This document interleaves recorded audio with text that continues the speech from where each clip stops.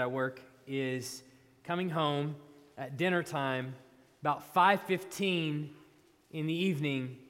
I pull into the garage, get out of my car, and open the door to the house, and I'm hit with a smell of dinner. It just hits me in the face. It's wonderful. I love that time, especially when there's something good. It doesn't even have to be anything good. It can be grilled cheeses. I don't care. But something hits me in the face, just a smell of dinner. And most of the time, I confess to you, I'm not even hungry when I hit the door. But then all of a sudden, that smell of dinner hits me, and within seconds, my stomach starts growling, and I'm famished. Like I'm going to dry up and blow away. When the college students are here throughout the year, every month we have college lunch. And usually Jeff and Terry or somebody is in the kitchen cooking and preparing for college lunch to immediately follow after the service. And the smell of food just starts working its way into the sanctuary. And the first time I was here and smelled that, I was like, what is that? I don't know what it is, but I want it. And I can read the thoughts on everybody's mind as I look across the congregation. I don't know what he's saying, but he needs to hurry up because I'm getting hungry. Because the aroma of food has the ability to create this appetite within us. The next 6 sermons that I preach through Matthew will be taking Jesus' words individually as we go through chapter 5. And that will bring us to the conclusion of chapter 5. And in every one of these, Jesus is going to begin with the statement, "You have heard it said, but I say to you." You have heard it said, but I say to you. And in these passages, Jesus is preemptively answering the question for us, how then shall we live? What should we be as people? And what I think you will see by the time we get to the end of the Sermon on the Mount, at the end of Matthew chapter 7, is that the way that you live as citizens of the kingdom of heaven is providing an aroma of heaven to the world around you. That's the goal. That's the aim, is to live our lives in such a way that an aroma of heaven is created for the people that are near you, that are watching you, that may even come into this sanctuary from time to time. With that being said, let's look at our text this morning, Matthew chapter 5, verses 21 to 26. You have heard that it was said to those of old, "You shall not murder, and whoever murders will be liable to judgment. But I say to you that everyone who is angry with his brother will be liable to judgment. Whoever insults his brother will be liable to the council. And whoever says, 'You fool,' will be liable to the hell of fire. So if you are offering your gift at the altar, and there remember that your brother has something against you, leave your gift there before the altar and go. First, be reconciled to your brother, and then come and offer your gift. And come to terms quickly with your accuser while you are going with him to court, lest your accuser hand you over to the judge, and the judge to the guard, and you be put in prison. Truly I say to you, you will never get out until you have paid the last penny." Now, to remind you of where we are in the book of Matthew, remember, Jesus has begun his first sermon that we have recorded, typically referred to as the Sermon on the Mount, Matthew chapter 5 to chapter 7, or through chapter 7. And he came on the scenes in chapter 4, verse 17, and he said, when he came on the scenes, he said, "Repent, for the kingdom of heaven is at hand." That's how he led off this whole thing, his whole ministry. Repent, for the kingdom of heaven is at hand. So as the King of Kings and the Lord of Lords, Jesus is bringing with him his kingdom of heaven. And the first thing that he does in the sermon is to define what is a citizen of this kingdom? We usually call that the Beatitudes. It's there in the first bit of Matthew chapter 5. It begins with blessed, blessed, blessed, blessed, blessed, blessed. This is a character profile of the citizen of the kingdom of heaven. Whoever wants to be a citizen of my kingdom, this is what that person looks like. Then he explains that this citizen is not someone that just hides in a closet. This citizen doesn't just live privately this way. No. This citizen is a light to the world. He is salt of the earth. And he beckons other people to come to Christ simply by the way he lives, but also by the words that he preaches. But see, a kingdom isn't just made up of people. It's also made up of laws. So it stands to reason that if Jesus is going to introduce us to this kingdom of heaven, that he would also let us look at what the laws of the kingdom of heaven look like and sound like. What is expected of his citizens? How then should we live? As I said a couple weeks ago, Jesus will be going through some of these Old Testament passages, some of these Old Testament laws, and he's demonstrating how they relate to the code of conduct of the heavenly citizen, how we're supposed to live. But what I think you'll see is that the Old Testament law clearly comes from the same source as this law of the kingdom of heaven. But in some ways, the Old Testament law is functioning like training wheels for the heavenly citizen. It's not until we see Jesus come onto the scene that we get the idea of what the path of holiness actually looks like, what the Lord is actually requiring of us as a standard of righteousness. With that being said, there are 3 observations that I want us to make as we go through this text. The first observation that I want us to make is that anger is for the citizen of hell. Anger is for the citizen of hell. Now, that's a really strong statement. I realize that. Because let's be honest. Which of us, at one time or another, hasn't been guilty of anger? Anyone in this room that hasn't at one time been angry with somebody? Now, we won't do a survey around the room, but I think it's safe to say that there's no one in this room who hasn't ever, at one point or another, maybe even every day, struggles with anger towards another person. So saying something like anger is for the citizen of hell is basically calling all of us hellbound. At the same time, I want to take seriously what Jesus is saying here in verses 21 and 22 in particular. And I think when we look at Jesus' statement, we'll see that it leaves us virtually no wiggle room whatsoever.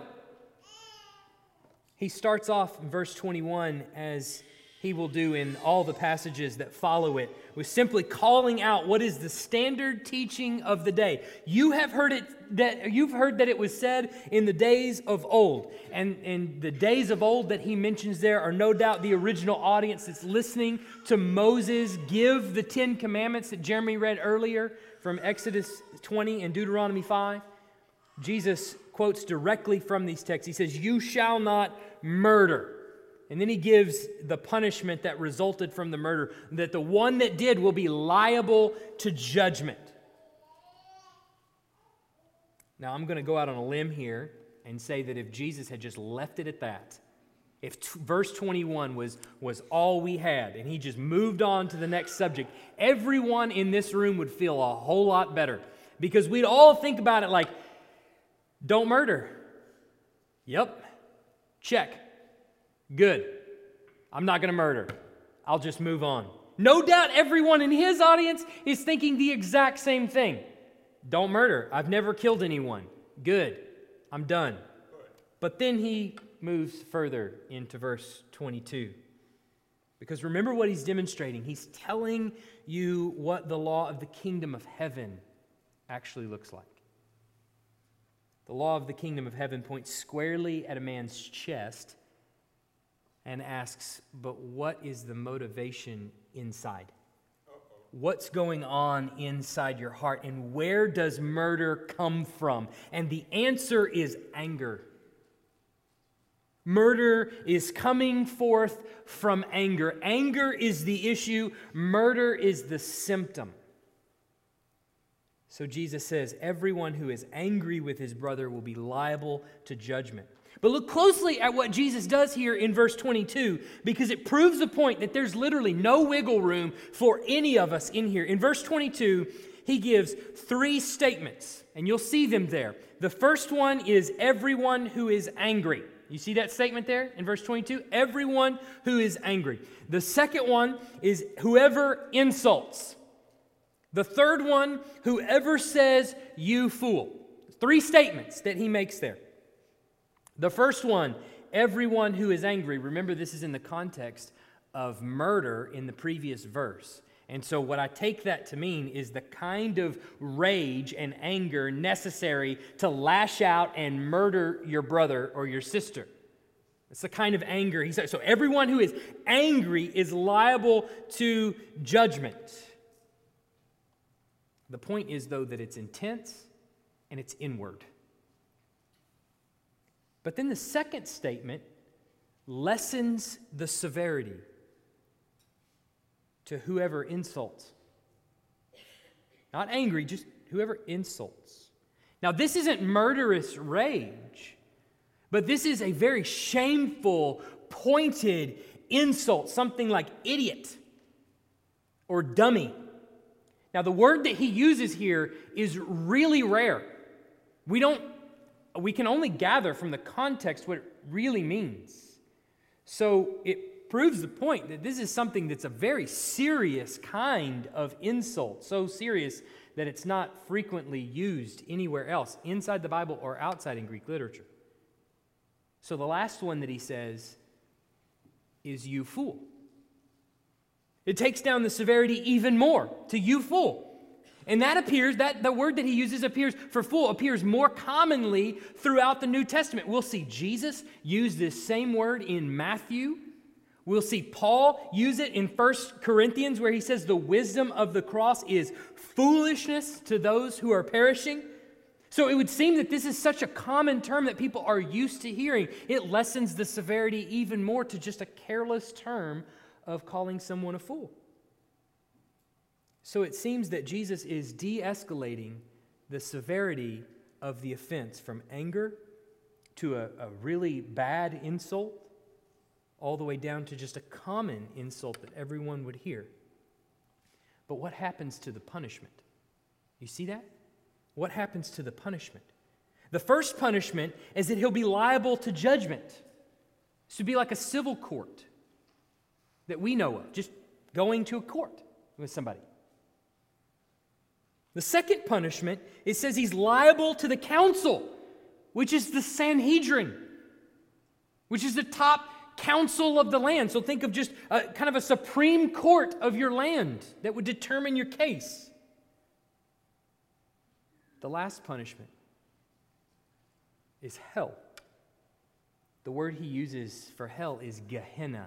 You need to know that because he's going to use it 1 billion times in this book. The word Gehenna, it comes from the actual location of a ravine just south of Jerusalem called the Valley of the Sons of Hinnom.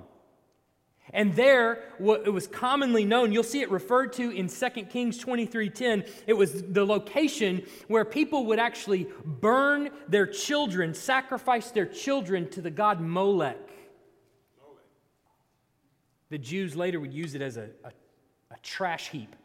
They would burn their trash in this valley. And so in the New Testament, and especially in the Gospels, it becomes an image for the eternity of hell. That valley out there, the outer darkness, the valley where trash burns. That's the punishment. So Jesus' point becomes very stark when you look at what he's saying. The offense grows steadily less severe, but the punishment grows more severe until something like a common insult puts someone in the danger of eternal damnation. Now, why does Jesus do this? Why does he put so strict a punishment on something like this. Remember what he's talking about here. Remember the context of what he's dealing with. He's bringing the kingdom of heaven with him. And he's saying that citizens of his kingdom won't be governed by merely the Old Testament law, but instead they'll be governed by a much more stringent law of the kingdom of heaven that looks squarely at a man's chest, at his heart, at the motivations behind his actions. In other words, Jesus' expectation of our conduct is the same now as it will be in heaven. Think about that for just a moment. The expectation Jesus is placing on his citizens that are Christians now is the same as it will be in the kingdom of heaven, as it will be in all eternity. In heaven, there will be no anger. So now, there should be no anger in your heart, since you're a citizen of the kingdom of heaven. In heaven, there will be no slanderous words. So now, there should be no slanderous words for citizens of the kingdom of heaven. In heaven, there won't even be innocent name-calling. So now, don't let even the slightest angry word come off your tongue. This is only fitting for a citizen of hell. Second thing I want us to observe, as citizens of heaven, we must do whatever is necessary to resolve disputes. We must do whatever is necessary to resolve disputes. Look with me at verses 23 and 24. So if you're offering your gift at the altar and there remember that your brother has something against you, leave your gift there before the altar and go. First be reconciled to your brother and then come and offer your gift. So this is the first of two examples that Jesus is going to give in regards to your anger, and both are examples of interpersonal anger. Anger inside our relationships with other people. And this first one that he points to here, it kind of imagines a worship service of sorts. And this person is at the altar, and he's there making a sacrifice, leaving his gift there for the Lord, but he realizes that there is something against his brother, that he's got some interpersonal conflict with another person. And what is Jesus' recommendation to this person? Go first and be reconciled to your brother, and then come back and offer your gift. Now, this is significant when we pause to just think about a couple of things. First, this is God in the flesh that's saying this. This is Jesus, the one to whom the gift at the altar is being given. Think about that for just a second. God in the flesh has come down to us, and he's telling us about that gift that's being given to him. Yeah, that's nice, but I don't want it. Not while there's conflict between you and someone else. Don't just pass over that thought. Really think about that for just a few seconds. We said a couple of weeks ago that the church exists to worship God and to bring others into that worship. That is the reason why we are here. Or another way of saying that is that we exist to make and mature disciples for the glory of God. That is the reason that the church exists, to make and mature disciples for the glory of God. It exists for no other purpose than to make and mature disciples for the glory of God. So the very reason that we exist is to worship or glory God. And here is God in the flesh coming down and saying, if you come to my altar, if you come to fulfill your purpose and offer to me a gift with something between you and another person, that isn't worship. That's ceremony. I want integrity, but that's vain religion. I want love that comes from a pure heart. That's worthless. The second thing to consider in that, and to just pause on, is where Jesus is likely standing when he says this to these people. He's probably in Galilee. The only altar that one would be able to go to make this offering is 100 miles away in Jerusalem. So when these Galileans are standing around hearing this, what they're obviously thinking about is the altar that is in Jerusalem.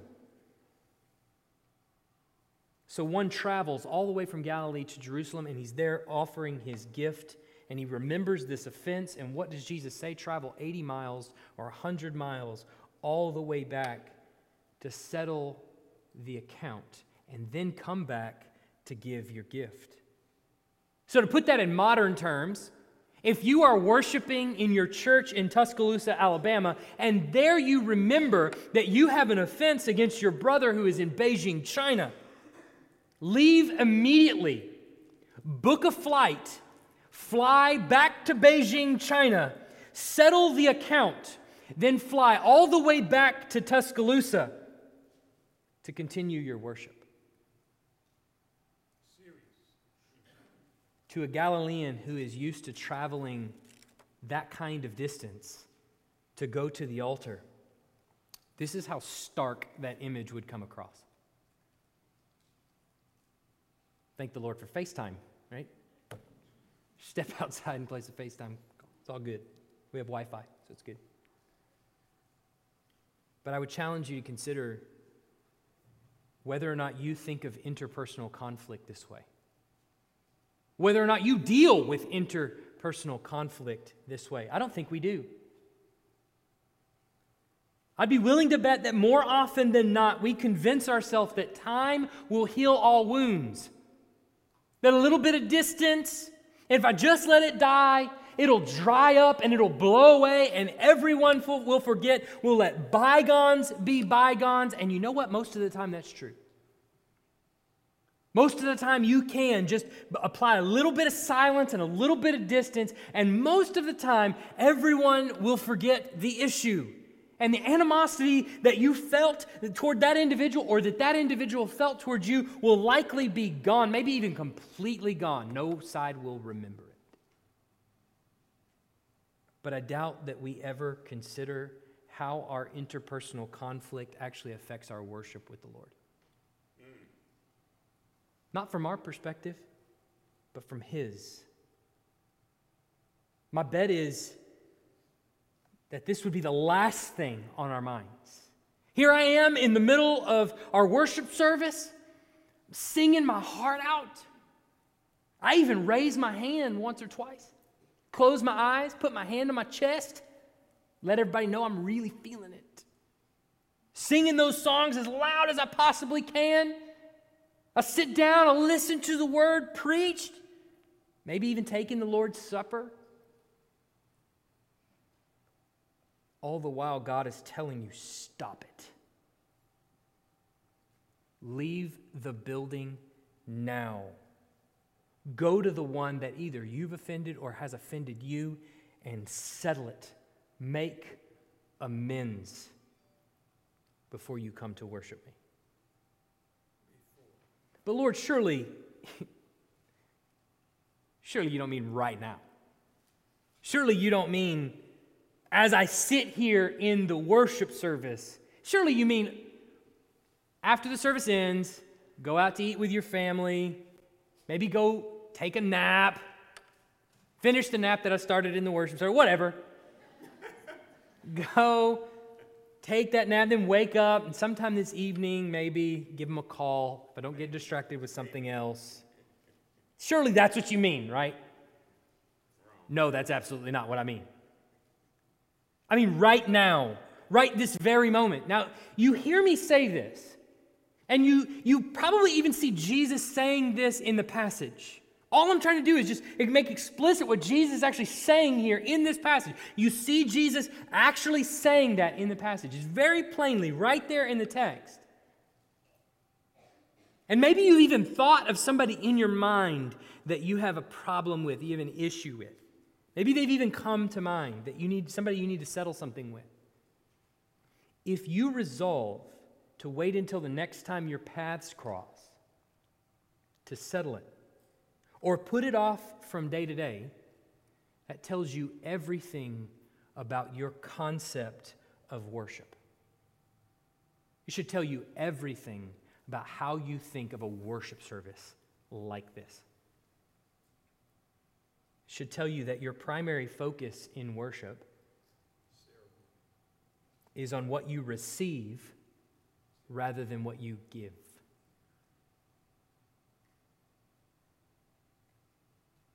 See, you can come in here and your spirits can be lifted,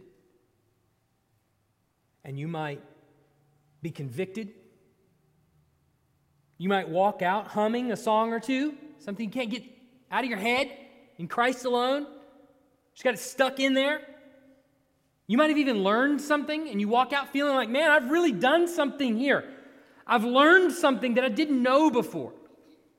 And so that's good. Or I've sung something that was, man, that was a really good song. I love that song. I sing it every time it's on the radio. But you see, this turns worship of the triune God into nothing more than a motivational conference. That's all it is. That's all it's become. You walk out feeling really good, but have you actually worshiped the Lord? Have you given anything? See, worship isn't that mere. Now, sure, you might have your spirits lifted. It certainly shouldn't be any less than that. And we might sing a song that you like, but that isn't our primary goal. Our primary goal is to give honor and praise and worth and adoration and thanksgiving to the only one in the universe that is worth our time and attention. And as Christians, we are uplifted when God is praised because we exist to worship Him and to bring others into that worship. This isn't an all-you-can-eat buffet. It's a slaughterhouse where you bring sacrifice and praise to the Lord. But the one that's being worshiped here is telling us in this text, you can't do that if the knife you brought to the slaughterhouse is still in your friend's chest. Go and take it out. Heal your friend's wound. Then come back and worship me. In that order. Citizens of heaven must do whatever is necessary to resolve disputes. Whatever is necessary. Last, if we believe in God's imminent judgment, we must settle matters quickly. If we believe in God's judgment, we must settle matters quickly. Look with me at verses 25 and 26. Come to terms quickly with your accuser while you are going with him to court, lest your accuser hand you over to the judge and the judge to the guard, and you be put in prison. Truly I say to you, you will never get out until you have paid the last penny. So in this last example, Jesus is depicting the two people that have the problem going on their way to court. And he's telling them, settle the matter out of court. Settle it before you ever get to court. His point of the illustration is that this offense, if it can't be resolved out of court, well, then the person's just going to hand you over to the judge is going to hand you over to the guard is going to throw you away in prison, and you're not getting out of that prison until you have repaid all of the debt. But the question that we have to ask is, what is the point that Jesus is illustrating in this scene here? This little miniature parable. What's his point? What's the point that he's making? He's illustrating the final judgment with God. That's what he's illustrating here with this scene. And there's several reasons we know that. First, we know that because Luke 12, 58 and 59 has Jesus citing the exact same parable, miniature parable, And there, he places it in the context of God's judgment, and he's challenging the people that are listening to be ready for God's judgment. And this is how you're ready. You forgive. You make amends. So we know that that's what Jesus is illustrating here. But then another reason why we know it is because Jesus cites virtually the same point in a later passage in Matthew 18:23, where he speaks of being thrown into debtor's prison because you didn't settle the account with your friend. You didn't forgive him as your heavenly Father has forgiven you. And he says this at the very end of that parable. He says, so also my heavenly Father will do to every one of you if you do not forgive your brother from your heart. Brothers and sisters, the basic question that each one of us needs to ask ourselves is, with the judgment of God being imminent, meaning that it could happen at any moment, what do we want to be found doing? If the judgment of God were to happen right now, what would we want to be found doing? What would we want to be found thinking? What would we want to be found sitting in our hearts at this very moment? When the book of Matthew draws to a close and Jesus begins to turn towards the cross and explain that to his disciples that this is going to be his fate, they start to ask him questions. And we get down to Matthew 24 and 25, and they start to ask him questions like, what will be the sign of your coming at the end of the age? They really want to know how all this is going to pan out. But particularly in regards to that question, what's going to be the sign of your coming at the end of the age? How will we know when all of this is over and we're going to stand before the judgment seat of God? How will we know that? Jesus answers that question by essentially saying it could be at any moment. Like a thief in the night. You're not going to know it, and I don't know it. It's going to be when you least expect it. But then he says this in Matthew 24, 43 and 44. He says this, but know this, that if the master of the house had known in what part of the night the thief was coming, he would have stayed awake and would not have let his house be broken into. Therefore, you also must be ready, for the Son of Man is coming at an hour you do not expect.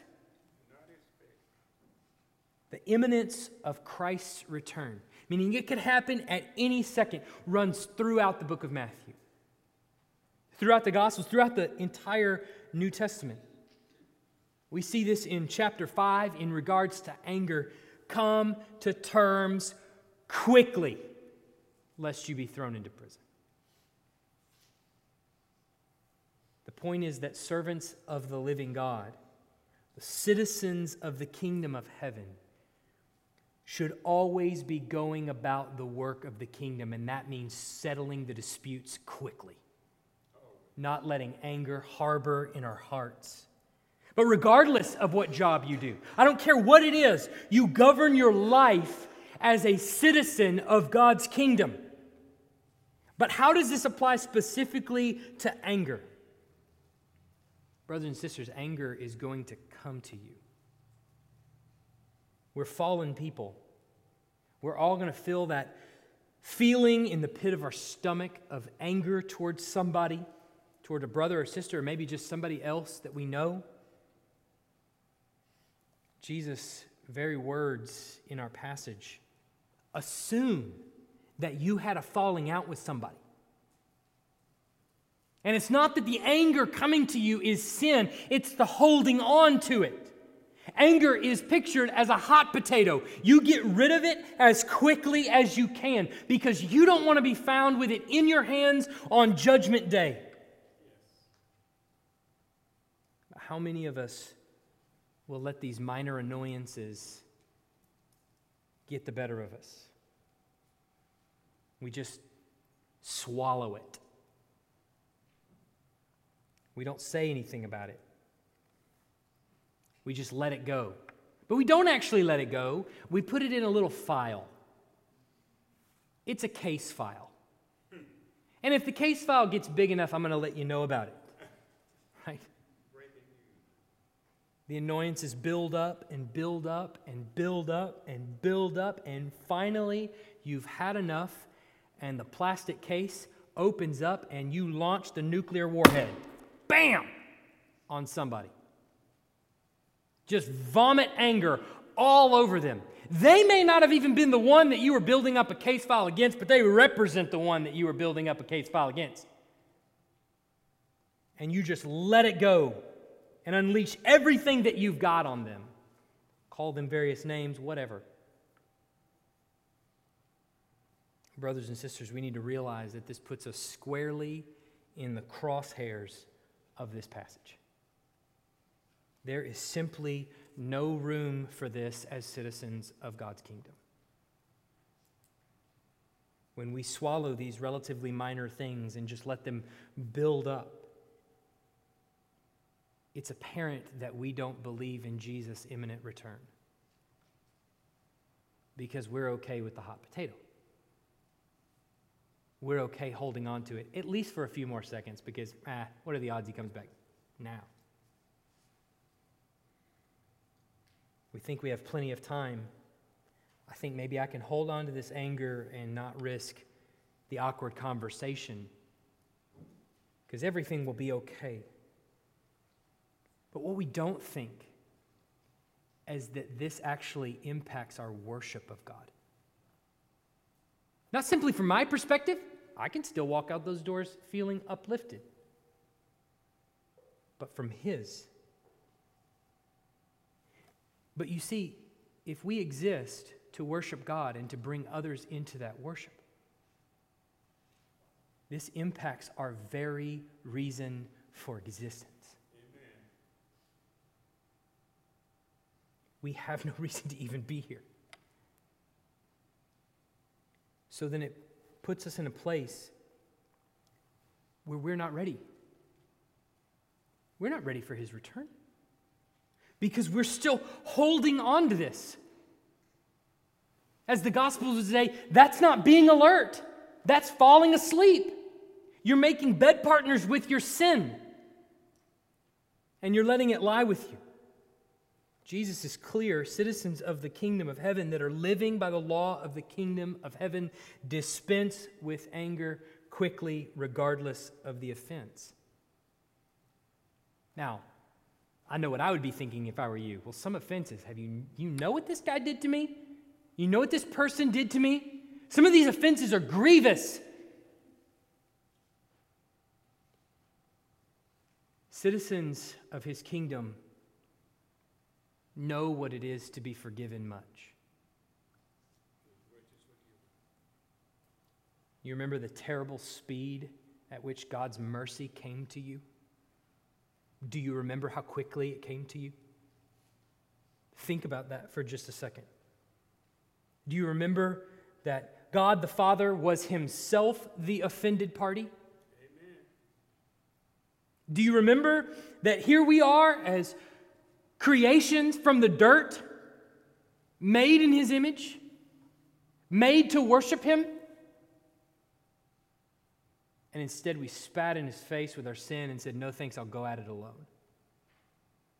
Do you remember walking away from Him in our sin? And for that sin, we rightfully deserved the wrath of God. Rightfully deserved to be smacked from the face of the earth and put into eternal damnation immediately. But did He do that? No. He didn't. He stayed His hand of judgment and instead poured His wrath out on Jesus in our place, on His own Son. Innocent. You remember this story? Of course you do. It's the most important story that we can bring to mind in the midst of any and every circumstance. This is who I am, and this is what God did for me. Think about how fast His mercy came, 2,000 years before you were even thought of. His mercy came.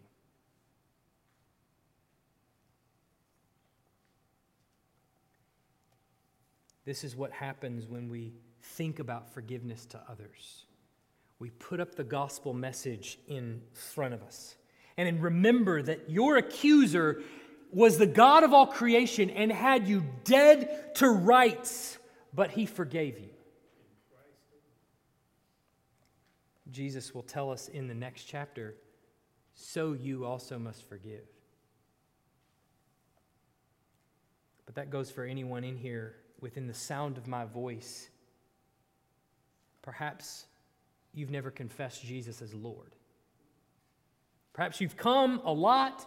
Perhaps you've left in high spirits.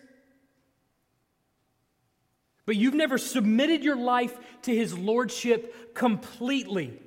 And if that's you, then the wrath of God remains on you.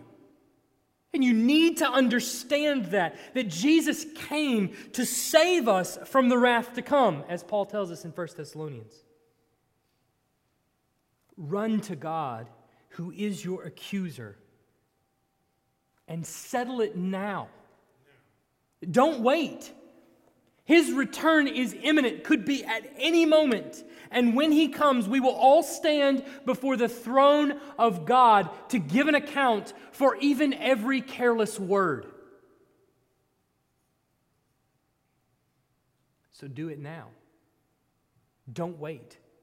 Confess your sins to Him now and be spared of that judgment. But I don't want us to merely just think about this as a personal matter, that it's something between you and someone else. It's much greater than that. Brothers and sisters, if you're part of this body, each and every one of you carries with you a scent, an aroma. All of us are an individual spice that goes into the pot known as Emmanuel Baptist Church. Some of us are parsley and sage. Some of us cumin and curry. Some of us a junior high boy. No amount of Axe body spray can cover it up.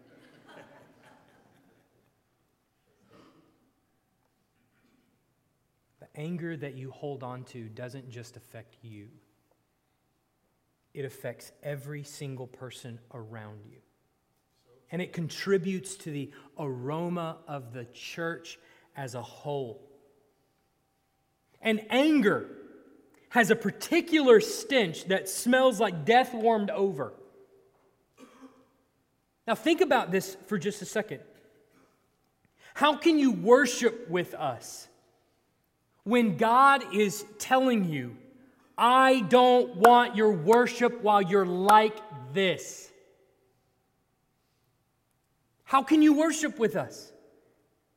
How can we as a church fulfill our purpose of making and maturing disciples for the glory or the worship of God when we can't give God worship that He deserves because of ongoing strife between us and someone else? You can't actually function as a part of this body. Have you ever walked into a room where there's tension? Yep. You can feel it. It's palpable. And it's evidence that the church that's inside these walls doesn't believe in the judgment that they preach about. They don't believe in the heaven that they preach about. That's not who we want to be as a church body. But it's going to require every single one of us dealing with the individual strife between us and others, dealing with our anger swiftly so that the aroma that makes its way out of the doors of Emmanuel Baptist Church is the scent of the kingdom of heaven. Let's pray. Heavenly Father,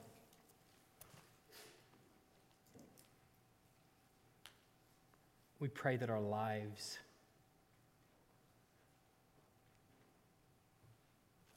be an offering to you. Paul speaks of it in Romans 12. We pray for it now. that our lives be a pleasing aroma, an offering to you. Lord, we need conviction. We need your Spirit to convict us of the interpersonal strife that we deal with all the time.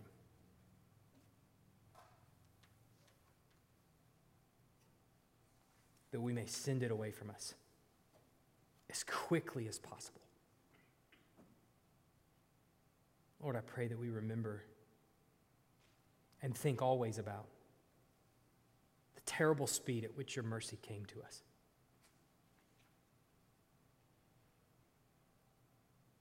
While we were dead in our trespasses and sins, you made us alive. A gift we did not deserve. And I pray for those in here who are dealing with real hurt, strong emotions of pain in their past. By your Spirit, Lord, give them the power to overcome it, to forgive, to make amends, and to deal with the residual anger that's climbing up in their heart right now. Lord, allow us as a church body to joyfully come together on Sunday morning in worship of you, the only thing worth our time and attention. In Jesus' name, amen.